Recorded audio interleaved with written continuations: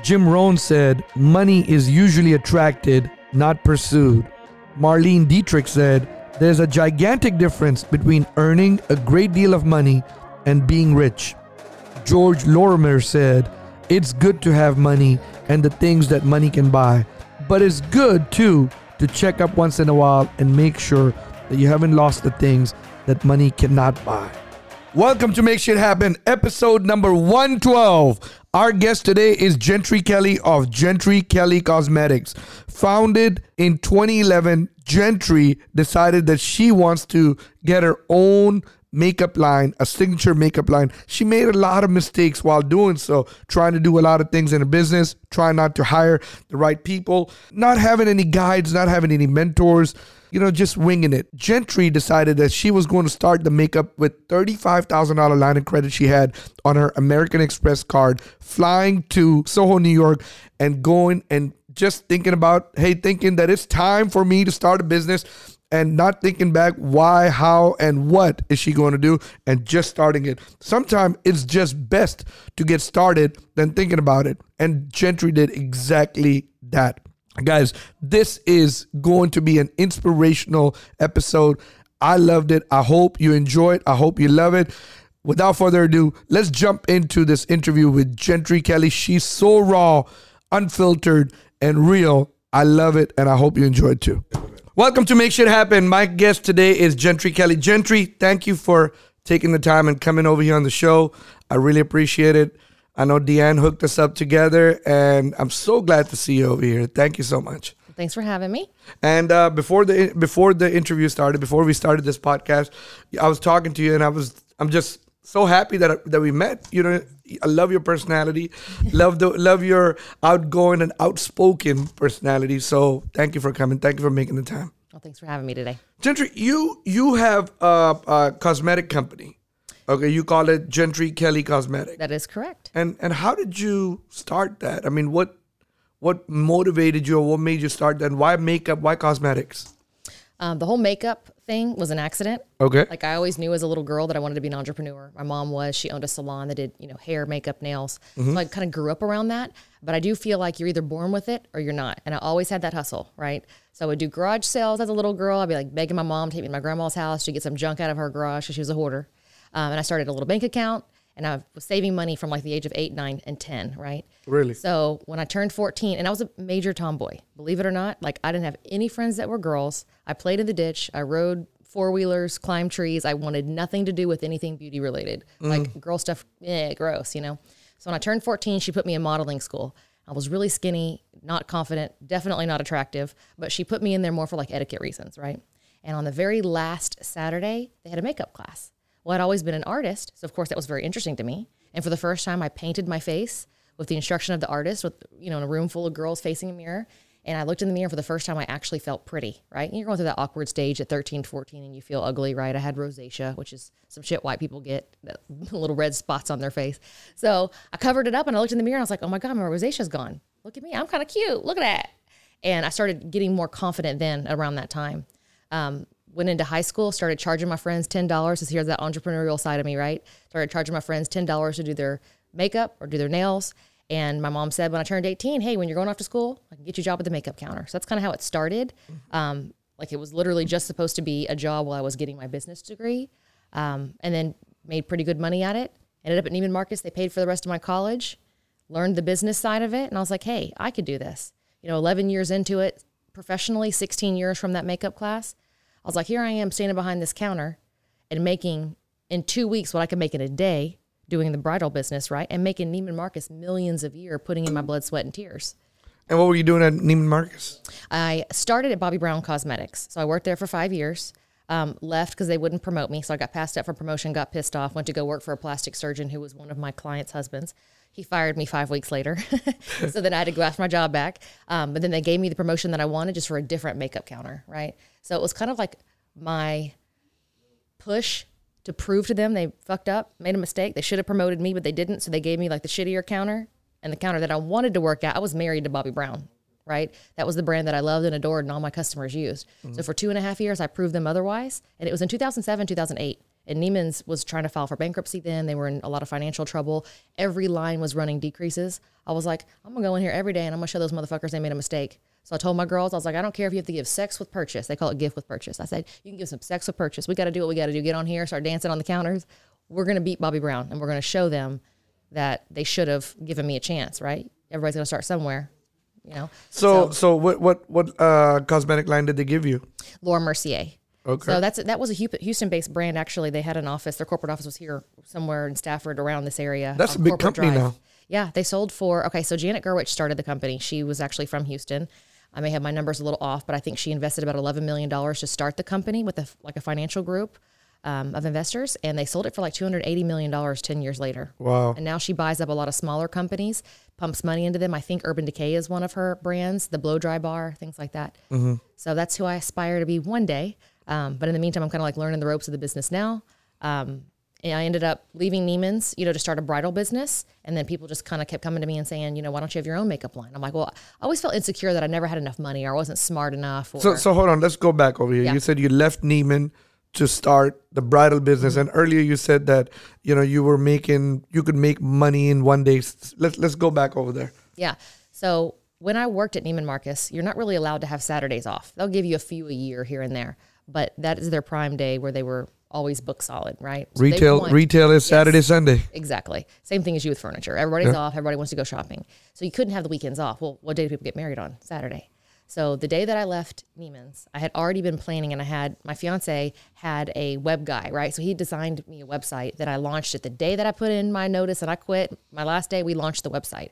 And Facebook had just started Facebook business pages. So people actually followed your business page back then, right? So I announced, everybody follow my business page. I'm doing wedding makeup. I'm off on Saturdays. And all my clients that had been following me were like, great, my friend's getting married. So-and-so, I'm getting married, right? I booked $3,000 worth of business the first day I launched it. I was like, shit, look at this. Wow. So people started saying, well, now that you're not at the store, who's going to help me with my makeup? Can you refer somebody? Can you come to my house? So that's kind of how it started. But I was like, I couldn't really afford to do my own makeup. I thought I couldn't afford to do my own makeup line. But one day I called this place in New York that I knew Bobbi Brown started. I said, hey, I want to start a makeup line. I'm from Texas. What do I do? They said, well, I'm sure they get this phone call 900 times a day. They said, well, we have an open house in Soho, New York. Come on over. It's next week. I'm like, shit. I had like $2,000 in my bank account. Uh-huh. And I spent all my money on a last minute plane ticket and hotel, because the hotels in room, you get like a box for $500 a night, right? So I flew out there, spent 9 hours at the open house, and I was like, okay, I want to do this. I didn't even write a business plan. I went to college to learn how to write a business plan, but I knew I would talk myself out of it. I said, I'm not going to write a business plan. I'm going to wing this shit. How do I pay for this? Because I ain't got no money. I'm poor white trash from Texas. What do I do? They said, well, we take credit cards. I said, perfect. I don't know how, but I had this American Express card, the $35,000 limit, and I don't have to pay it off every month. So that's what I did. I charged, my very first transaction was like, I think $5,000-ish, and I was shitting my pants. I couldn't sleep at night. I hate owing people money. So I couldn't sleep at night. I was up. I'm like, am I making the right decision? Are people going to buy this? And then after, like, one of the biggest unexpected costs of starting the business was the cardboard boxes that you throw away when you get the makeup. Really? That was $11,000 of my $35,000. Wow. And I was barely the case, hitting the minimum. just that cardboard boxes, the little shit you throw away. Right when you get it. Yep. So packaging was the biggest expense over what the makeup cost me. Mm-hmm. And so, anyway, I charged $35,000 on the card, and I was like, I hope this works. I announced on my Facebook page that I was having a launch party, and 200 people showed up. Really? And I sold $10,000 worth of makeup the first day. Wow. 200 people showed up on the first day. Over a 2-day period of our launch party. How did that make you feel? I couldn't believe it. I couldn't believe I sold 10,000. I mean, I wasn't expecting. Where were you? Were you on cloud 9 at that time? You were like, man, this is it. Well, I made it, baby. I really didn't feel that way at first. I was still very insecure about paying this credit card debt off. So what I did was I didn't pay myself. And a lot of entrepreneurs don't pay themselves. And I'm sure you were in this position too. Of course. You can't take money from, and you feel guilty when you're finally allowed to or able to. You feel guilty, right? Yes. So my goal was, once I hit $1 million, I was going to write my first check. So however long it took me to get there, I was going to wait till it hit $1 million in total sales. Not like net profit, just total sales, right? Gross sales, right? So what I did was, for every tube of lipstick that I sold, because I sold out of almost everything through that launch party, right? $35,000 didn't get me $35,000 worth of makeup. So people were on wait lists for like 2 or 3 months waiting for stuff to come in. But for every tube of lipstick that I sold, I would buy 2 more. And I was really focused year 1 on building my inventory, launching new products, building up. In case a store ever came to me, I would actually have stuff to sell them. So didn't pay myself a dime, literally not a dime. $75,000 on year 1, $260,000 on year 2, then $450,000, then $600,000, then $900,000. This was like per year. Then I got to $1 million in sales and I couldn't do it. I couldn't write myself that check. I'm like, I'm taking from the company. Yeah, I could write myself a check for $2,000, but I could make $6,000 from that $2,000. So why would I do that? So let me ask you a question. If you're not writing yourself a check, how are you surviving day to day? Prostitution. No. It's so funny. A lot of people thought I had a sugar daddy or something along the way. Nobody could put 2 and 2 together how I wasn't paying myself, but I still had the bridal business on the side. That's a service-based job, right? So you're still doing makeup? Yes. So if I went and did a wedding of 6 people, right, that's $600. I charge $100 per person. If I did that every weekend, that paid my rent. And I lived in the hood. I didn't give a fuck where I lived. I would never let anybody come to my house, right? But I knew I had a goal in mind. If I couldn't be a $30,000 millionaire, right? I had to hustle, live like well below my means. Whatever was on the dollar menu, I ate Taco Bell every day, so my stomach was all fucked up, all kinds of fucked up. $2.15 is what it cost for a double-decker taco supreme with cheese and no tomatoes. And that's what I would eat every single day because I knew I could eat very low cost.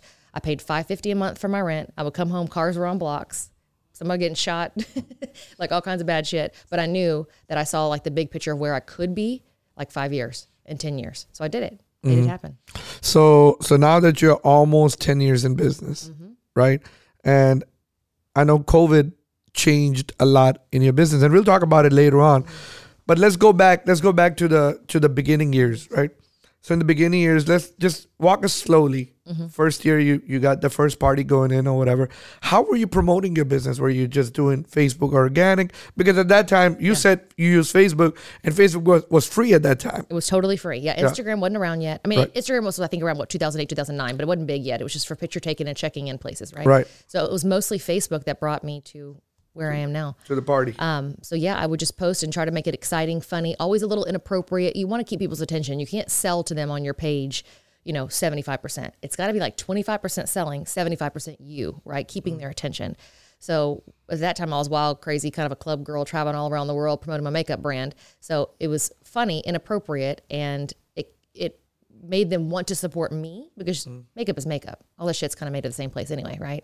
Same factories. There's like only so many recipes you can make a chocolate chip cookie. It's still a chocolate chip cookie. It still's got flour, butter, chocolate chips, right? Right. But it's how you market your brand, your point of difference, like I was saying, my education part of it.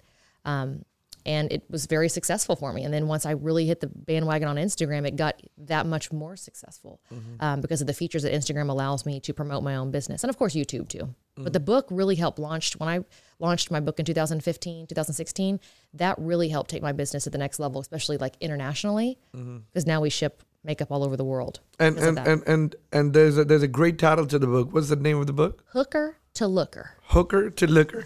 And I know right now the book is on freeze and it's not selling. And I'm sure that I'm hoping that you'll come up with something that this year. This year we hope to go back into print. It's not in print right now. Yeah. So Hooker to Looker was the name of the book, which is on pause. And I'm hoping that when it comes to print, we can get you back on over here. Yeah. And, but the name is crazy. Hooker to Looker. Where did you come up with that name and why that name? And tell me a little bit. Okay, so this funny story is my customers name all my shit. I don't name anything. Okay. So I have some really funny names to all of my makeup and really cute play on words because my customers name it. So if I come, it's like built-in marketing too, right? So if I have a new lipstick coming out, I'll post a picture of the lipstick and I say, okay, you guys, name that shade game. They go crazy. Girls love that shit. Everyone wants to name an OPI nail polish. I'm sure you guys probably know about that too. It's like they have really crazy funny names.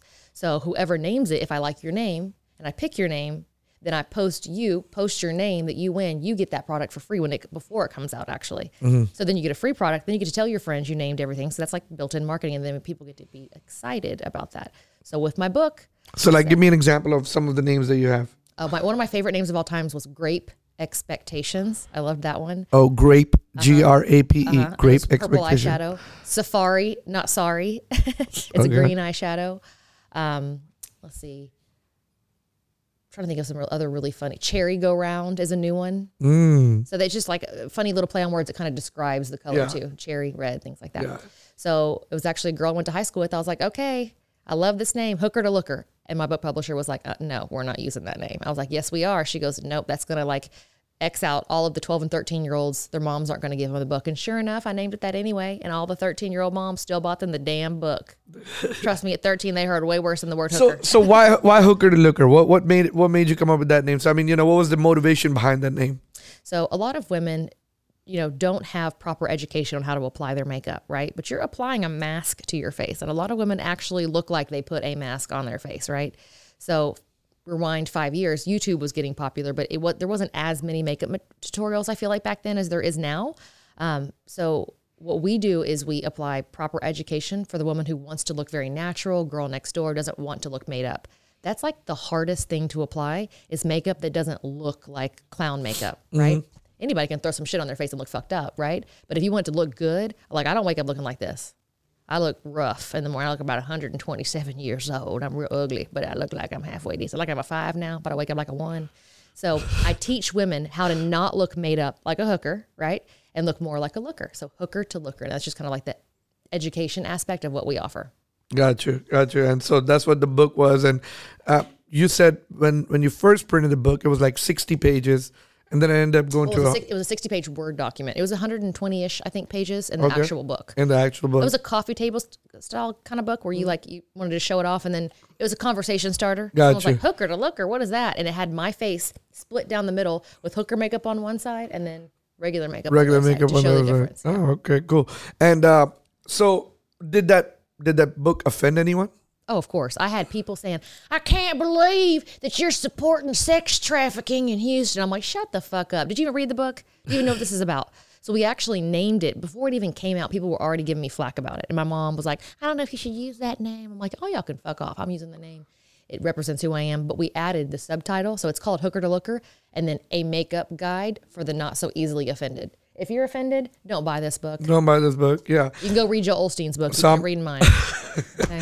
I'm looking forward to, for the book to come out again. And, I would like to read it too. And hopefully this summer, fingers crossed. Yeah, hopefully this summer. Got to update it. I mean, makeup trends change. And that's why there's not I've been thinking books. about putting some makeup on me too. Perfect. We'll have a guy section. Be good. Yeah, definitely. Yeah. But makeup, there's not a lot of makeup books out there. There's not a lot of, he ain't kidding. I saw him put lipstick on right before we started, okay? But there's not a lot of makeup books. It's like writing a book on fashion. Shit changes every 6 months, right?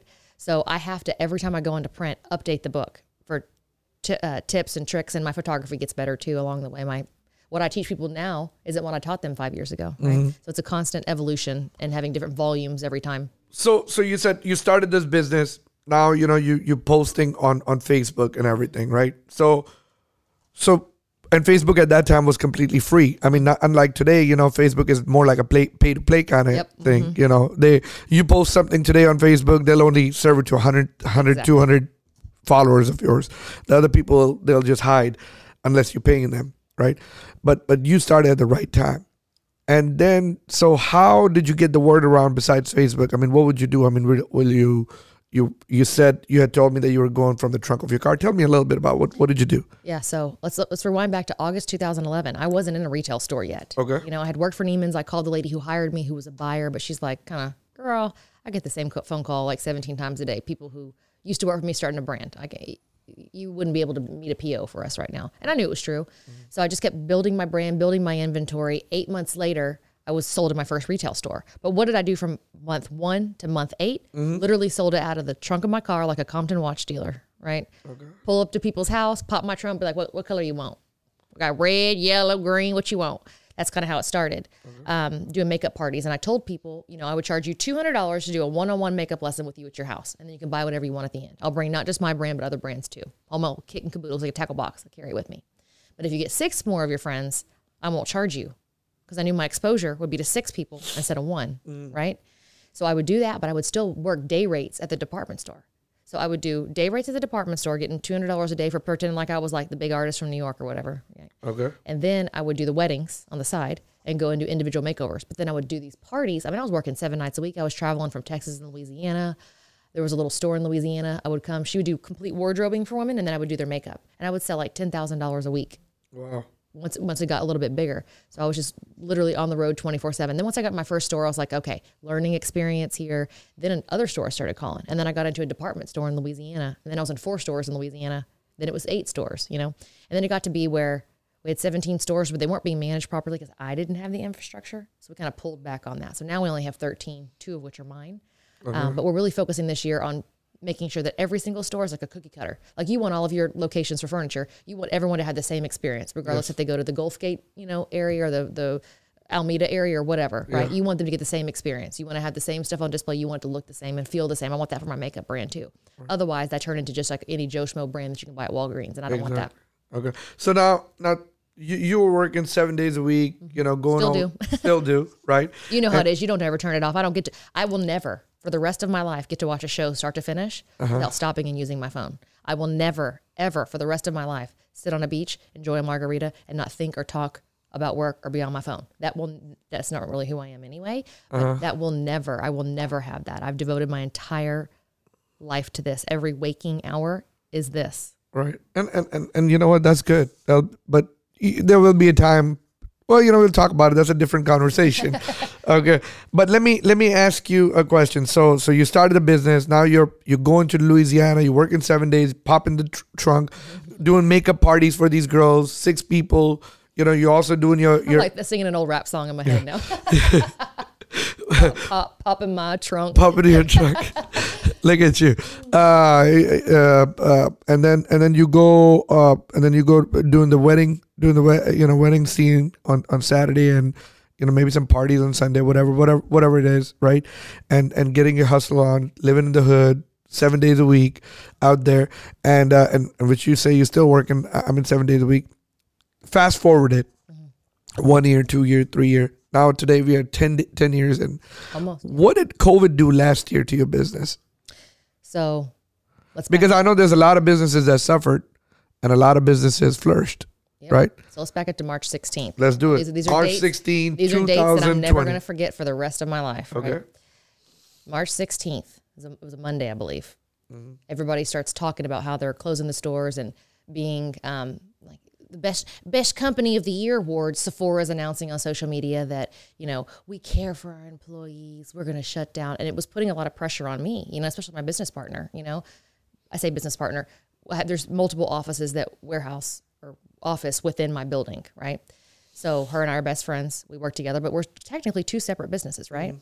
So she wanted to close before I wanted to close. That put a lot of strain on our relationship. I mean, I'm a gangster. Like, I'm not going to go down without a fight. I did not want to close. But come Wednesday, shit started to really hit the fan.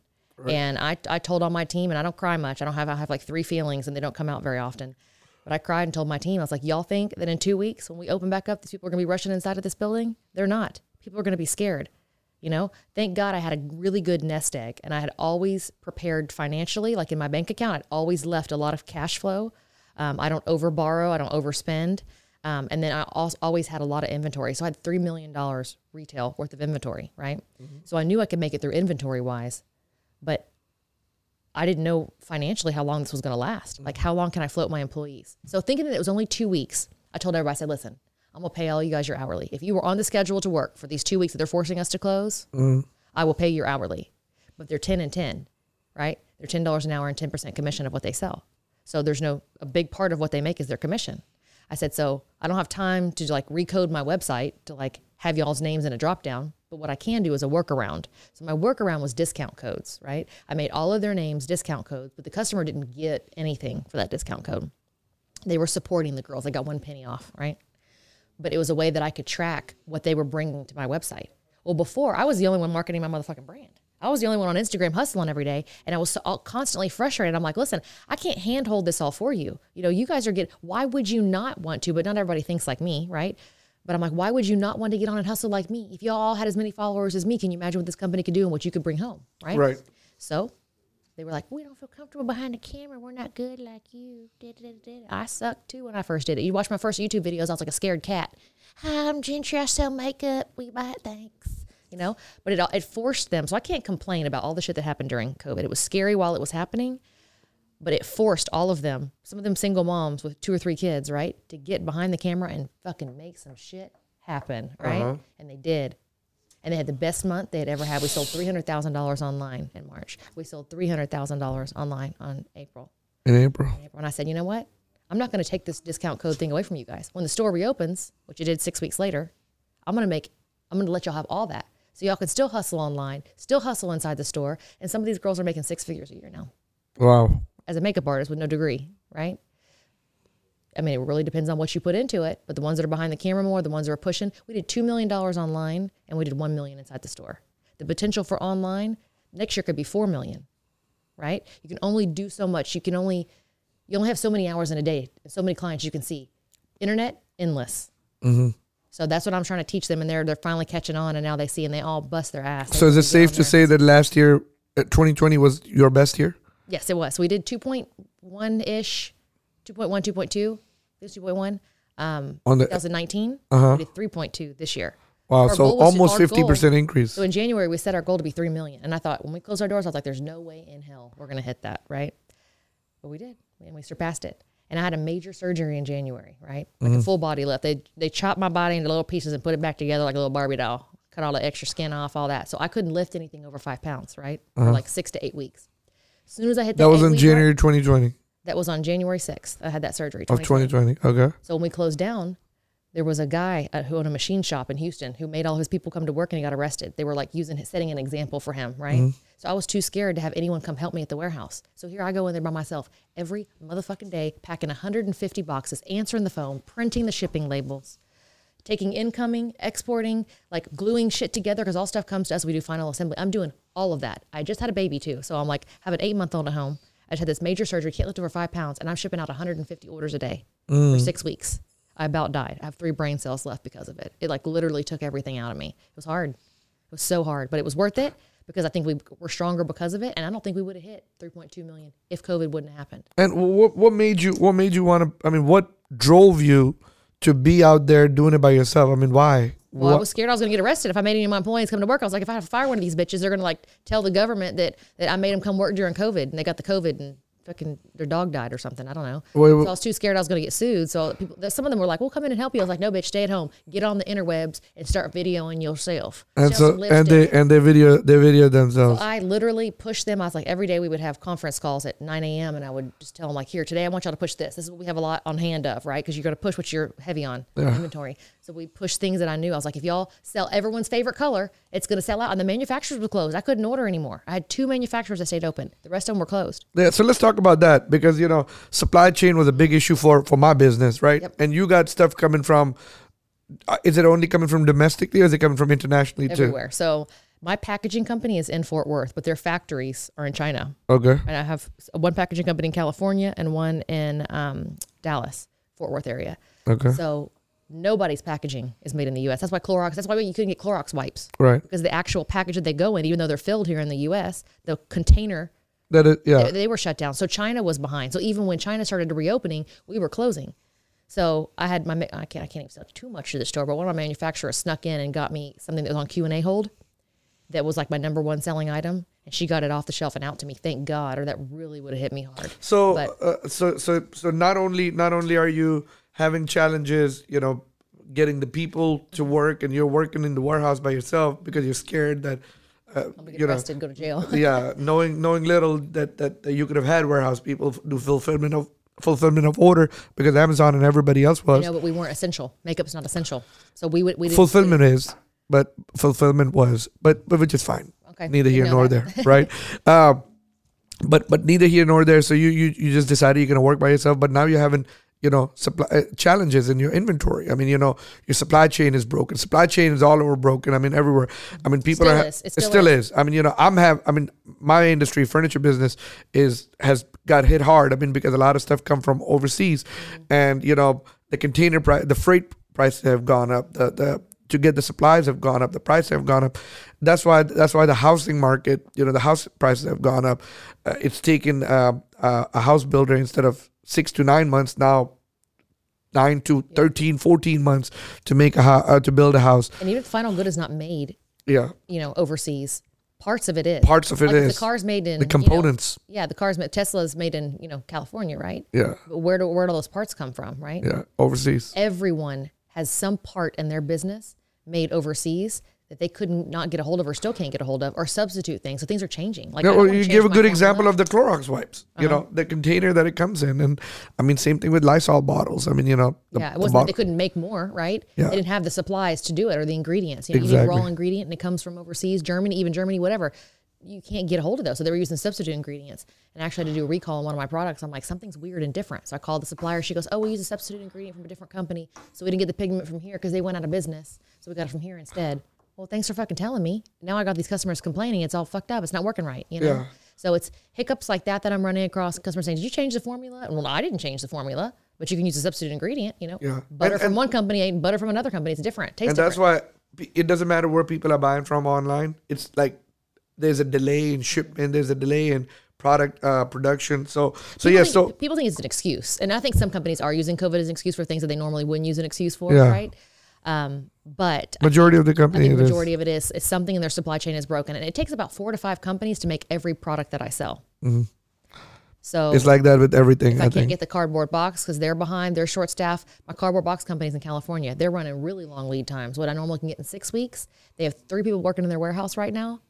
It's taking sometimes 12 weeks. So I'm like asking people, hey, you just bought a powder online. Do you care if it comes in a box?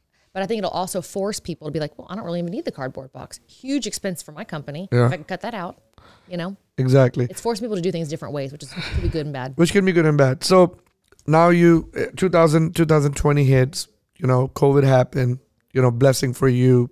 Girls are hustling, you know, you're working harder because of the supply chain and everything.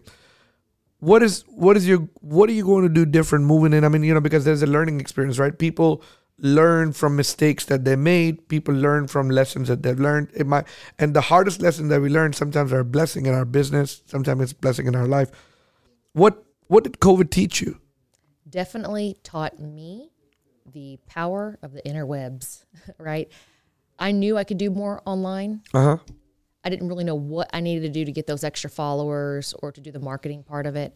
So we're really going to hit Instagram this hard. I'm doing a lot of those sponsored ads to get them to follow us.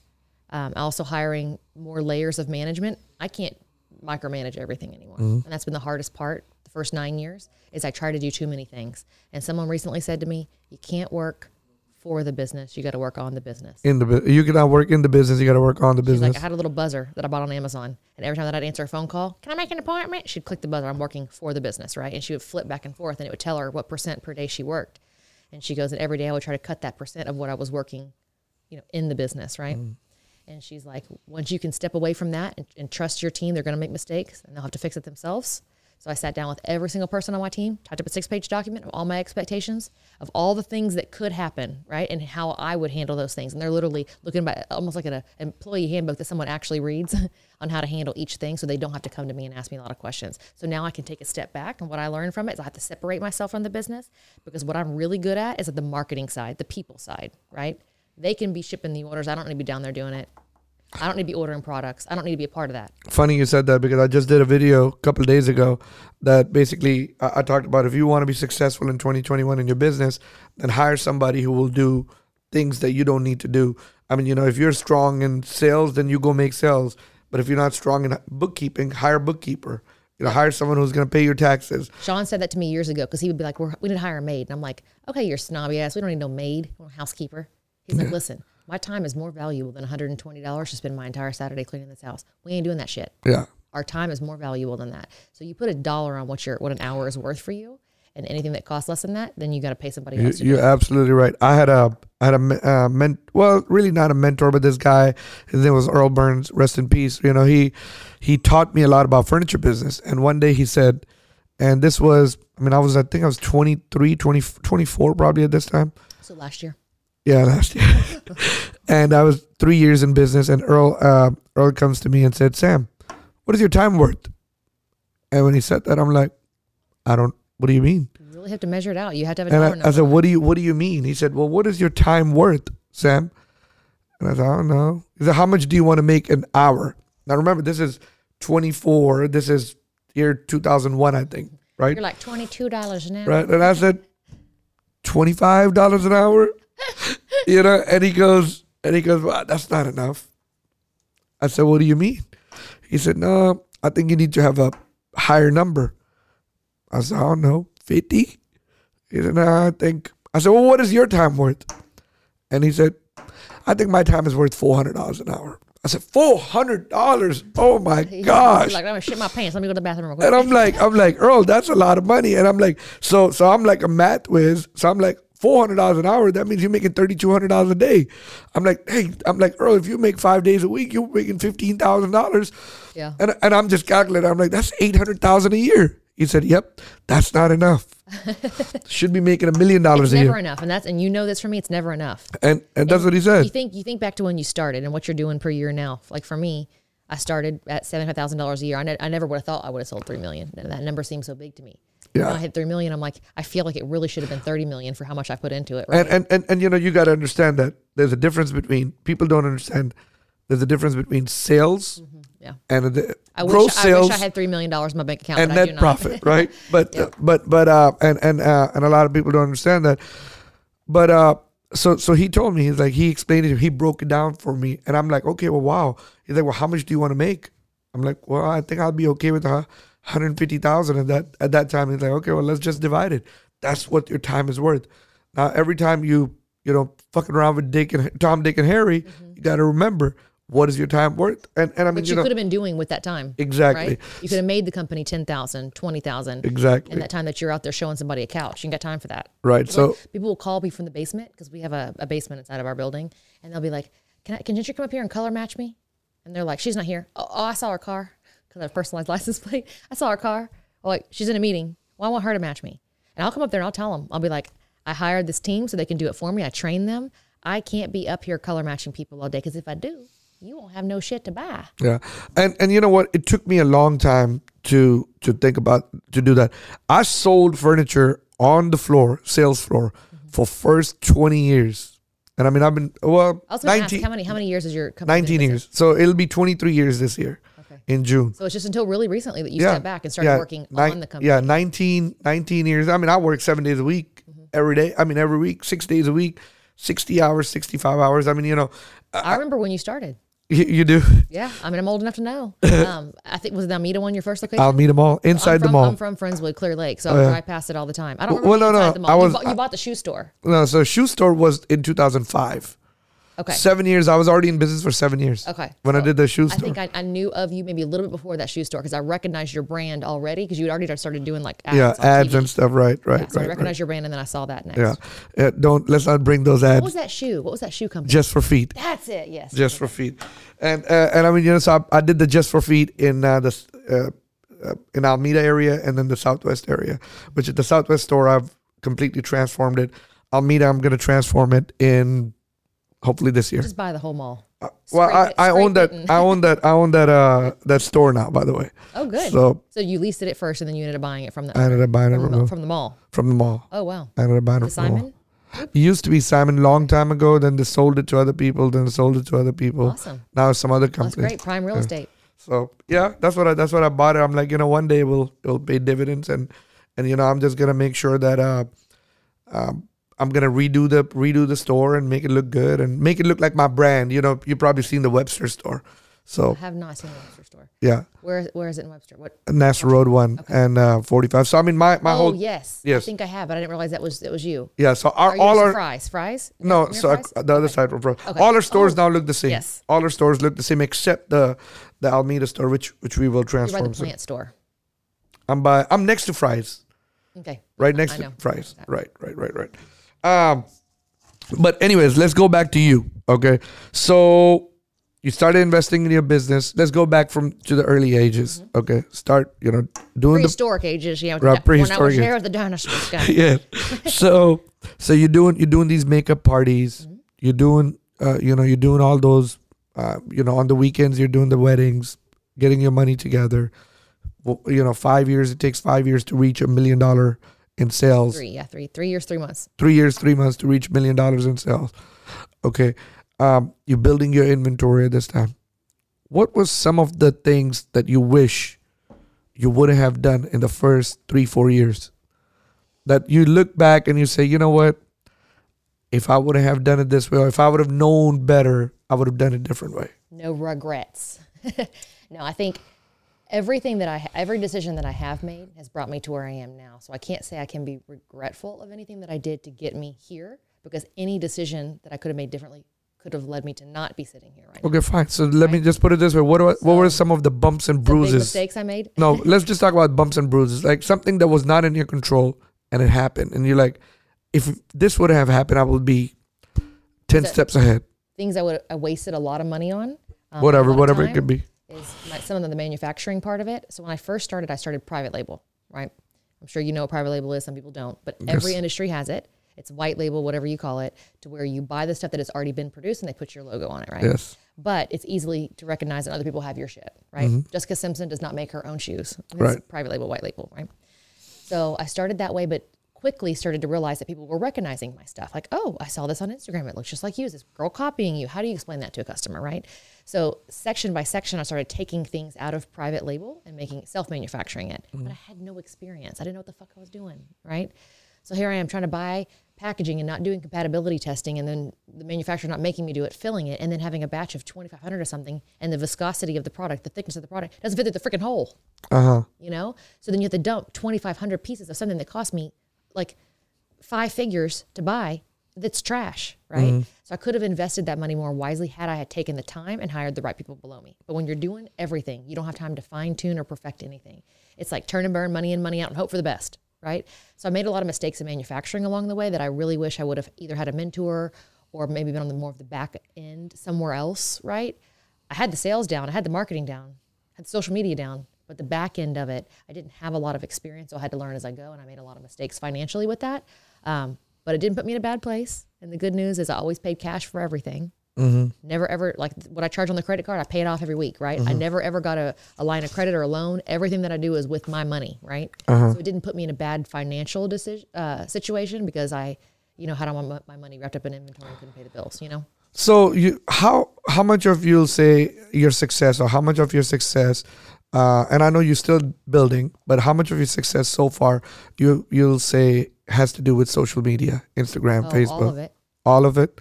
If there was no social media, I don't know how I would have got out there and marketed myself.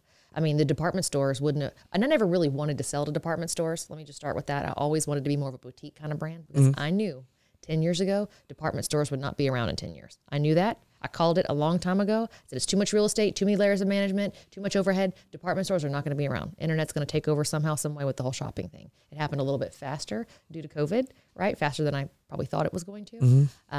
But I knew I wanted to sell like in more boutiques or have my own stores or focus mostly online. So, if you say, hey, this is something I haven't done yet and I want to do it in the next 2 years in business, what would it be? I really want to catapult the online side of it. I don't really know what my point of difference is going to be to make my brand stand out just yet, but I can foresee myself being what Drunk Elephant just did in Houston, if you know what that is. Yes, I know exactly what that is. Yeah. $900 million? $800 million, I think. $800 million. Started 3 years after me and had just a handful of products. I have 450 SKUs, right? She had, I think, 10, maybe 20, right? What seemed so far away and never within my reach, because here, poor white trash girl from Friendswood, Texas, right, without any money. I'm not smart enough. I don't have family that has money. I didn't have anyone to help me. I didn't really want to go get investors and have someone tell me what to do. I could never be that. Now I see myself getting there. But something that I have to focus hard on is not doing the manual labor every single day inside of my store. I don't want to spend, each one of my locations costs me over $1 million, right? But I buy the buildings, I don't lease. So I buy the buildings, then I invest, $200,000, $300,000, $400,000 into remodeling them. I don't want to keep duplicating that because I don't need any more brick and mortars. The brick and mortars are my advertisement. The retail stores are my advertisement, right? But getting them to come back and replenish online and upselling them. That's my goal. And that's what I think is going to take me. It's the data. It's the customer base. It's the technology. I just started an app, but having an app that someone can just take a picture of themselves and it would spit out all the colors you would need, like foundation colors. Like I want to have something like that because that is what's going to I'm going to be able to sell for big numbers one day. Right. So that's my main goal. You might have Laura Mercier call you. Maybe. So say you kept saying hey, I put a big chunk of my money. I don't owe anybody. I had big cash flow. So I'm assuming you're one of those people who save. You're a saver. Yes. I always saved for a rainy day. Thank God. Okay. But, And what caused that? I mean, we said this in the beginning, and I had credit cards, just like every other college student got a Capital One card in the mail, right? And it's so funny when I look back because I think my limit was maybe $1,000 on this credit card, but I always had like $975 charged on it. I had never paid a bill late in my entire life. Whatever I had to do, if I had to be a beer promo girl for the night to make a couple $100, whatever I had to do, I was a hustler and I always worked 2 or 3 jobs to make it happen, right? Yeah. So yeah, you said prostitution was one of them. Prostitution. If I had to go down to Eddie V's one night, you got to do what you got to do because you're a baby, right? No, I did not do that. Let me just say, because a lot of people did think that in the beginning. They're like, "How could she afford this?" Right? She's just a little club girl. She don't know. But I always paid my bills on time. I really researched how to have a badass credit score. So I had over an 800 credit score when I was like 25, 26 years old because I knew how to play the game to get that, right? So I worked so hard and I just never wanted to mess anything up. But I remember really stressing out about owing money on a credit card. I thought to myself, I was like, oh my God, how I can't sleep at night. How am I ever going to pay off this $975 credit card? Now I look back and I charge that in 5 minutes now. You know, so now there's like, I'll look at my credit card right now, probably put $30,000 on it, you know, got to make that $30,000 payment. And a week later, it's $30,000 on there again, you know? Yeah. So the numbers, they don't feel the same as they did. But I don't ever leave anything on a revolving card. I use like a Chase Ink business card. I don't even know if you're even allowed to do that on that card. I like to collect my points so I get to travel for free. But I feel like not owing or not getting a line of credit when I really don't need it and spending my own money puts me less at risk for global pandemics. So a lot of companies, they don't even carry as much cash as me. Like I started recently finding out, I'm not going to say how, but someone who looks at a lot of businesses like credit and how much money they have cash flow, I have more than some companies that you would think carry billions in their bank account. And it's shocking to me because I never felt like it was a whole lot, you know, but I don't know what to compare it to. Yeah. But that's definitely why I made it through the pandemic without, you know. I'm a big believer in having savings, right? And you gotta, because you gotta have the rainy day fund. I learned that, you know, from 2008, 2009 recession, you know, you gotta, you know, I'm a firm believer of having 6 months worth of rent, at least 3 to 4 months worth of payroll, you know. Yeah. Make sure a lot of the stuff is paid for. Same thing with me. I don't have no business debt except my real estate, you know, debt. So, I mean, That's the only debt I have is my real estate debt as well. Yeah. So but to me, it means more to have cash in the bank. It feels peace of mind. It gives you it's crazy how it gives you a number in your bank account gives you more confidence than actually having that fancy car, right? I know that I don't drive a piece of shit, right? I like my nice car, I like a nice house, but I don't have to have a bunch of material things. Exactly, right? I get it. I'm not the girl that has 15 Hermes handbags. That doesn't matter to me. That bag says status for someone who ain't got shit. I'm trying to prove they have something. I used to be that person. Yeah. I used to drive like a beat up old Porsche Cayenne. $23,000 for that thing. I was like, how does she afford that car? I'm like, bitch, it's beat the fuck up. I pay more in repairs a month than I would pay, but I look good and people take me serious when I pull up and I pop my trunk. I got a Porsche Cayenne. They gonna buy my makeup. But in the beginning I had to do it, right, for the status part of it. Yeah. But now I'm just like, that doesn't even mean anything. That doesn't even phase anything. You said you like to travel. Yeah, used to. Yeah, used to. Tell me about that. So my favorite place in this world is Tulum, Mexico. Oh yeah. I think like 14 times. Beautiful. Yeah, and that's my reward for working hard, right? Is I don't pay for my trips. So why Tulum? On a credit card. I just love the vibes. As the young kids say, the vibes there. Yeah, I like that it's laid back. It's a little hippie. Their food is fucking amazing. Everything is made outdoor. I love kind of the Latin cuisine. Yeah. So which one is your favorite restaurant in Tulum, Mexico? Casa Banana. Casa Banana. Where is that at? They moved. It was like it was kind of towards the end. Now it's like kind of towards the middle. But it's getting a little bit. When I went last time, I took my girls on a trip. I said, if you sell, and I gave them all a goal, $30,000 each. I've been to this place called Murmur, and it's right in front of Rosa Negra. Yeah, that's pretty good. Yeah, I don't like Rosa Negra. I don't like it either. It's a little bit too commercial. That's not what Tulum was. Like what Tulum is now. I mean, people will say that about 20 years ago, Tulum, right? I'm looking for that new place now because it's kind of getting a little over commercialized. Because during the pandemic, everybody was at home on their Instagram, seeing people just post pictures of Tulum, and then they all went afterwards. I posted a story the other day. I said, is it only me? Or was everybody going to Tulum during summer? Yeah. And now everybody's going to where the snow is at. Yep. So it's a really cool place. So their food is amazing. I love the hotels. I love the chill vibe. The beach is beautiful. Yeah. Which hotel? What's your favorite hotel? Closer towards the end. Okay. On the hotel zone. So more towards Casamalca. Yeah. So area. I don't love Casamalca actually. Yeah. It's all right. Yeah. The service kind of sucks. The hotels, I mean, it's pretty inside the rooms, but their pools kind of. I really like Nomad and Beach Tulum. Beach Tulum is my favorite. Beach Tulum and Nomad, yeah. Those are nice ones. It's expensive as shit, but it's okay. Expensive as Points. shit. That's why I Expensive as shit. Use the points. It's free. Yeah. I haven't been to Tulum just a couple of times, but we'll talk about that later. So tell me, investing in, you said you're investing in your own business. That's one thing that you like to do. You said you have some real estate loan. Are you is that something you want to own your own properties, or, is that a goal, or what is it? My fiance is in commercial real estate. He buys and sells like shopping centers and stuff, owns stuff in oil and gas. But watching him, I'm like, why would I ever pay for nothing, right?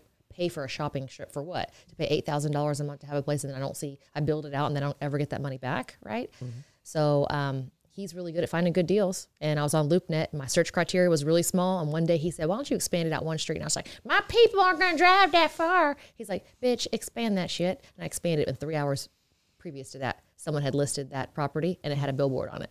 Wow. And I got a billboard, a 30 by 10 billboard. Oh, yeah, exactly where you're telling me, where you're right down the 59. It's all washed out. Don't judge me. There's like, you can barely see my face right now. I'm about to get it refaced. Yeah. But yeah, I wanted to own so I would have something, 15, 20, 30 years from now. If I sold the business, I could sublease it back. Sublease it back, exactly. Who doesn't want to own property in Houston on the freeway? Of course. Who will, what are some of the advices that you will give to somebody who wants to be an aspiring entrepreneur? You've been in business now 10 years. That's a milestone. Yeah. And you've learned a lot. I told somebody the other day, I'm like, I didn't finish college, but I've probably paid more than 3 Harvard degrees, with all the mistakes I've made, Yeah. So what is some advice you can give to aspiring entrepreneurs, or people who want to be in their own business, mistakes that you made that they should avoid, or lessons that you learned from in your life? Yeah, the support system that I had from my friends, I don't think I could have made it without that, because they worked for free in the beginning. They helped me label the makeup. They helped me glue the makeup into the compacts. Like having friends and your support and asking for help. I'm not the kind of person to ask for help. They offered their help, but ask for help from your family and friends. You can't pay all the labor. If you don't have an investor, you can't be paying all these things out in the very beginning, right?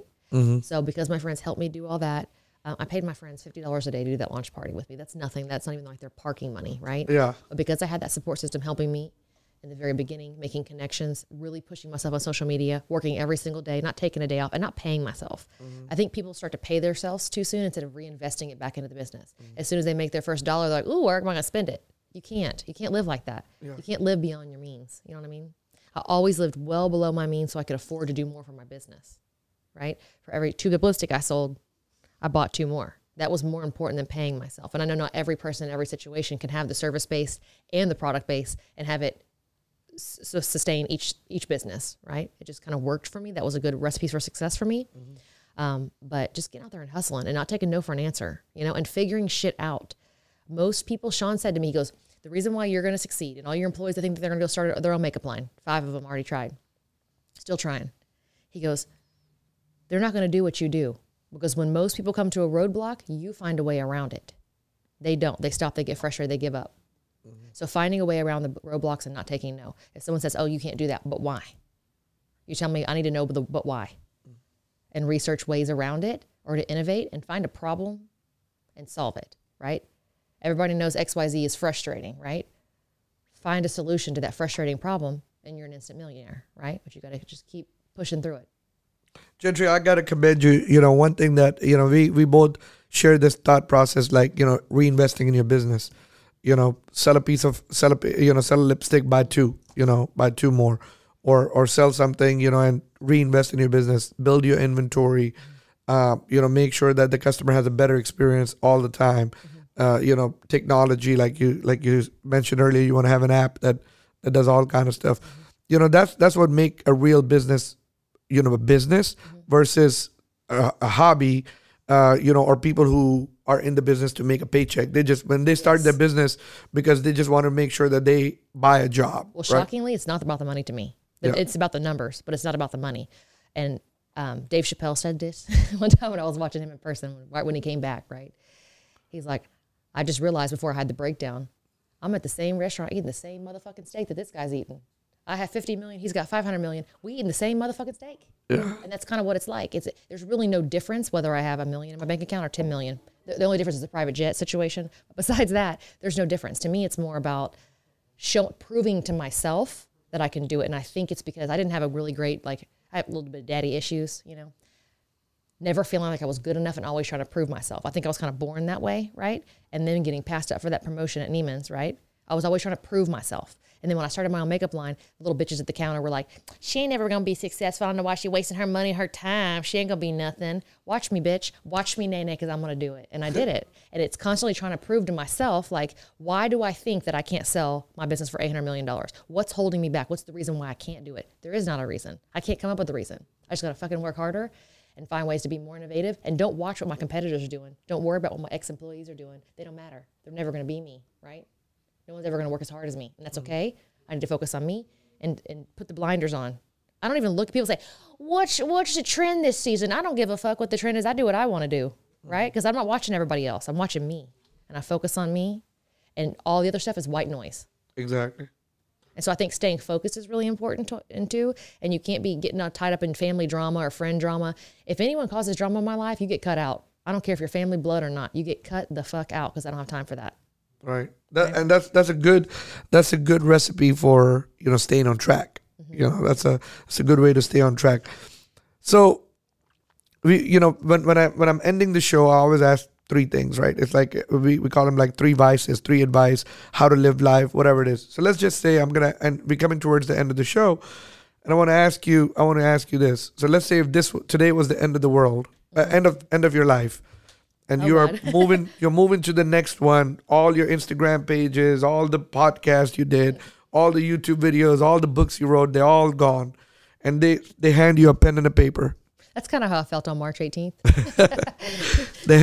They hand you a pen and paper and they said, Gentry, leave 3 things for your future generation, your kids, your grandkids, the rest of the world.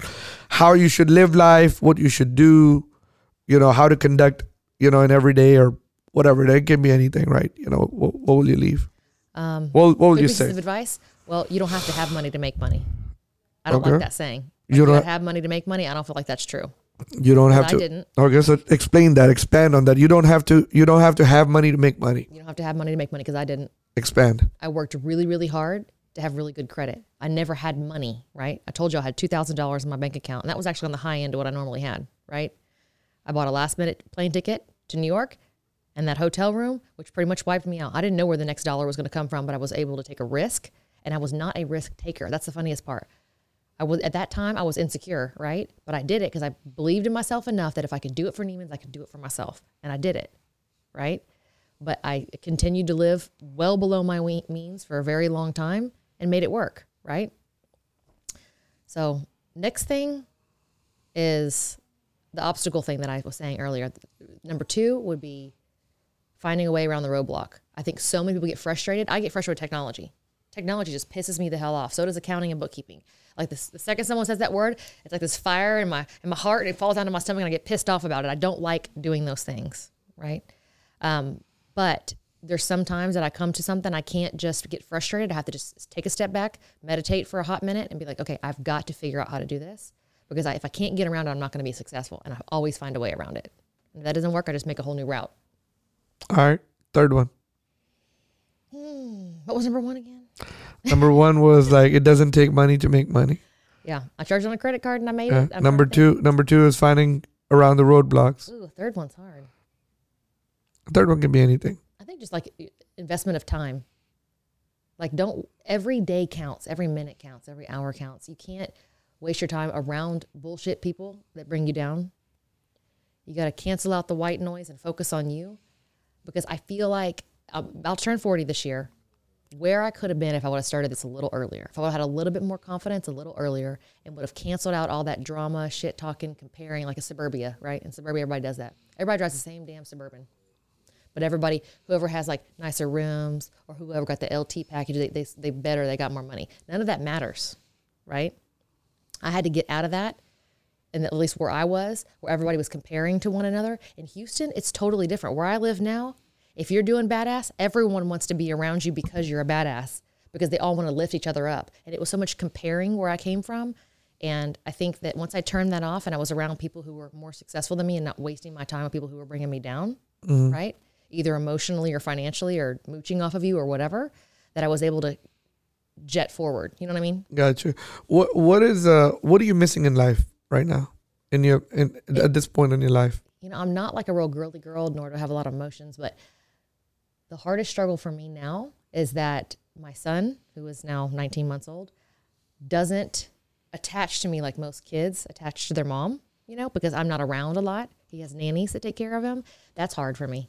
It's hard emotionally to know that he runs to them before he runs to me. And I don't know if this is going to be something that's going to be like forever, or for something just limited time because he's a baby and he's just around them more or whatever. That's the hard part. And I'm hoping that I don't regret that, because I think that's part of like the daddy issues that I have, right? My dad was never around. He worked shift work. He always made his priorities, like his hunting and his fishing, over me, never took me with him, right? So we didn't have a good relationship, more stuff than that, but he was never really around. And I don't want that for my son either, right? I want him to come to work with me like I came to work with my mom. I want him to learn the ropes, because he's going to be taking over the shit one day. To me or his dad's, you know? Got you.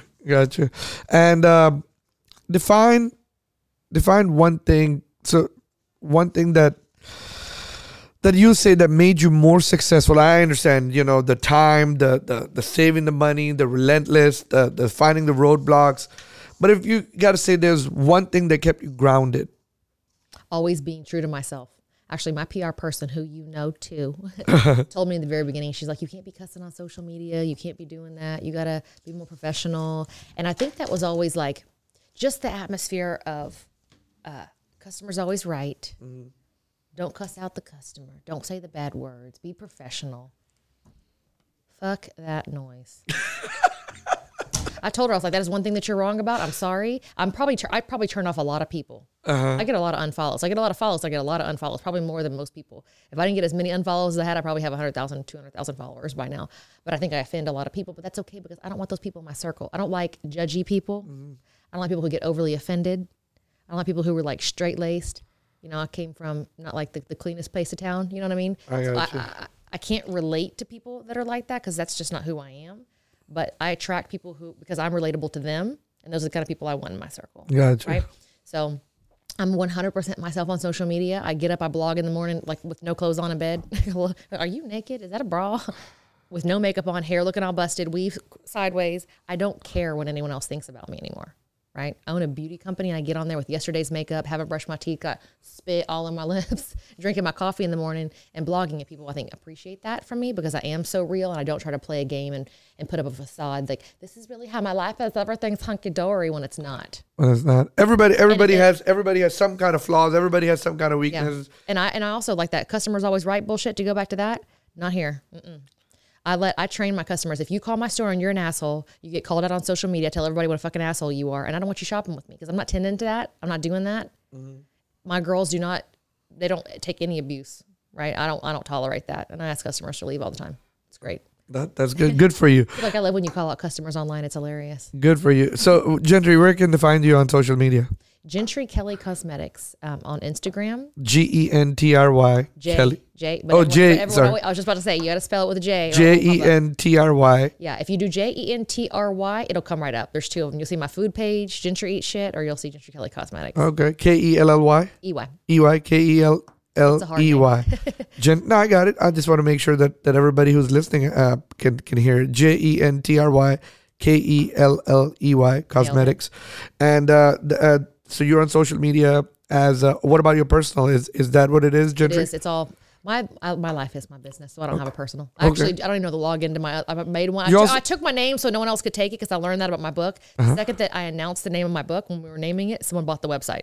Oh. I was like, who is this motherfucker? I found out how he knew was one of my guy friends had me up in their garage, and a bunch of dudes were watching the TV, and he was saying, like, oh, this is Facebook pulled up. This is my girlfriend. Grew up with her. The guy went and bought the domain. Oh my God, shady guy.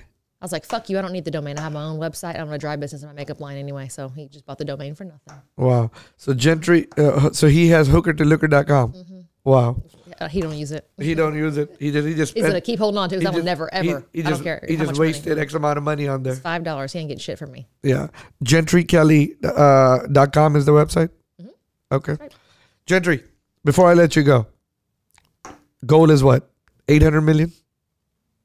If I could sell for 800 million, I'd be pretty happy with that. They always say, what would be your number? My number would probably be closer to 100 million. If someone offered me 100 million, it'd be hard to pass that up.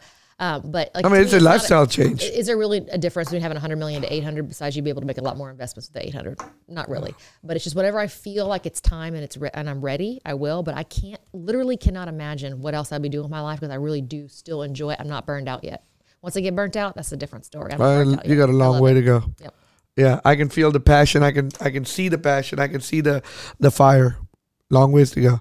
Well, hey, thank you for coming on the show. Thanks for sharing your story with us. And I want to get you back on when you get the hooker to looker We'll do it. book back on. We'll do it. Pray. Everybody say a little prayer for me that this summer it'll be ready to print again. Let's go. Let's get it done. And I mean, I'm hoping, I'm hoping that you can get your number this year, which is you said 5 million. Hit 5 million. I think we can. We got the 2 stores now. We're really going to hit it hard on doing the Instagram Explorer page. There's a way that you can advertise on that somehow where you know, when you open up the Explorer page, there's all kind of crazy shit on there, right? Yeah. They throw in some business stuff too. And they just started doing ads on that. So I don't know what it costs yet. It's probably like $2 or $3 grand, I'm sure, a pop. But if it brings me that business, it's going to be repeat business. Invest in your business. Yep. Invest in your business. Your business will pay you back. Yep. You know, that's one thing that I'll sum this up. A lot of people, you know, when they make money, which one thing I loved about you is one thing, live below your means. I lived below my means for a long time. Even till today, I still, you know, people always tell me that, man, you're tight. I'm not tight. I mean, I don't need it. You know what I mean?